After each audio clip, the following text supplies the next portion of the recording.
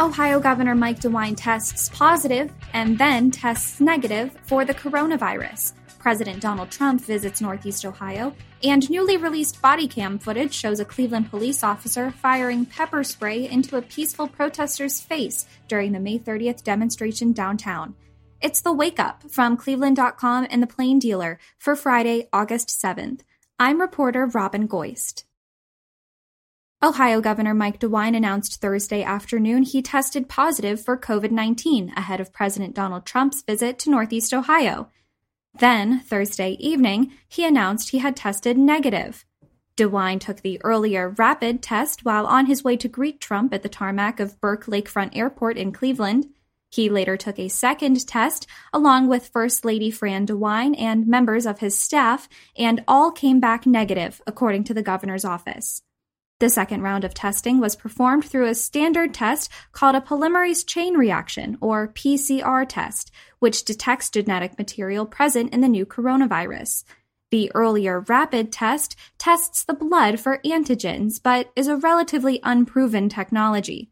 DeWine said he feels confident about the results of the PCR test, which came from Wexner Medical Center in Columbus. The earlier positive test surprised many Ohioans, since DeWine has been a prominent advocate for social distancing and mask wearing. During a teleconference from his porch, DeWine said he felt fine and wasn't sure where he would have been exposed to the coronavirus. President Donald Trump arrived in Cleveland on Thursday to a crowd of more than 100 supporters at Burke Lakefront Airport. He was greeted on the tarmac by Ohio Lieutenant Governor Jon Husted, House Speaker Bob Cupp, Cuyahoga County GOP Chairwoman Lisa Sticken, and former State Representative Christina Hagan, who is challenging Congressman Tim Ryan to represent Ohio's 13th congressional district. At the airport, Trump chastised Ryan as well as his own opponent, Democrat Joe Biden. He criticized Biden for his stances on guns and energy. The president then boarded Marine One to head to Clyde, Ohio, to visit a Whirlpool factory where Trump claimed he is working hard to defeat the coronavirus. He touted the country's strong economy while ignoring or glossing over the significant challenges brought about by the coronavirus pandemic, including record unemployment. Trump then flew back to Cleveland to attend a high-dollar fundraiser at the Shorby Club in Bracknell. Trump won Ohio in 2016 by 8 points and told the crowd at Burke that he thinks he'll win by a larger percentage in November. Newly released body camera footage shows a Cleveland police officer firing pepper spray in a peaceful protester's face during the May 30th Black Lives Matter demonstration in downtown Cleveland. The video was captured by a Cuyahoga County Sheriff's deputy, but wasn't released until nearly 2 months after the protest.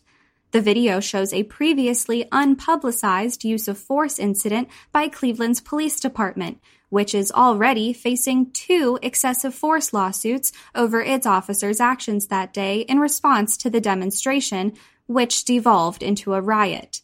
A Cleveland police spokeswoman said the incident is under investigation and that she sent the video to the department's internal affairs unit after Cleveland.com reached out to request a comment.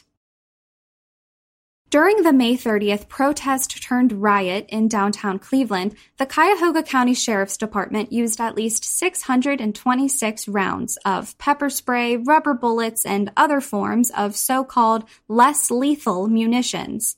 Since then, the county has bought nearly double that amount. Since June, the Sheriff's Department bought about 1,100 rounds of less lethal munitions, totaling $56,300. The items include pepper balls, tear gas canisters, rubber ball grenades, pepper spray foggers, and smoke devices. A county spokeswoman said the Sheriff's Department must be prepared for the possibility of bigger disturbances, such as 2 days of back-to-back protests. The Commission on Presidential Debates has rejected President Donald Trump's request for a 4th presidential debate, preserving Cleveland's status as the host city of the first debate. Trump's attorney, Rudy Giuliani, had asked the commission to either add a debate or move the third debate to the first week in September, citing early voting and mail-in ballot requests. The commission declined to add a 4th contest, noting that people who request a ballot early can always wait to mail it in until after the first debate, which Cleveland is set to host on September 29th. Thanks for listening to The Wake Up. Have a good weekend.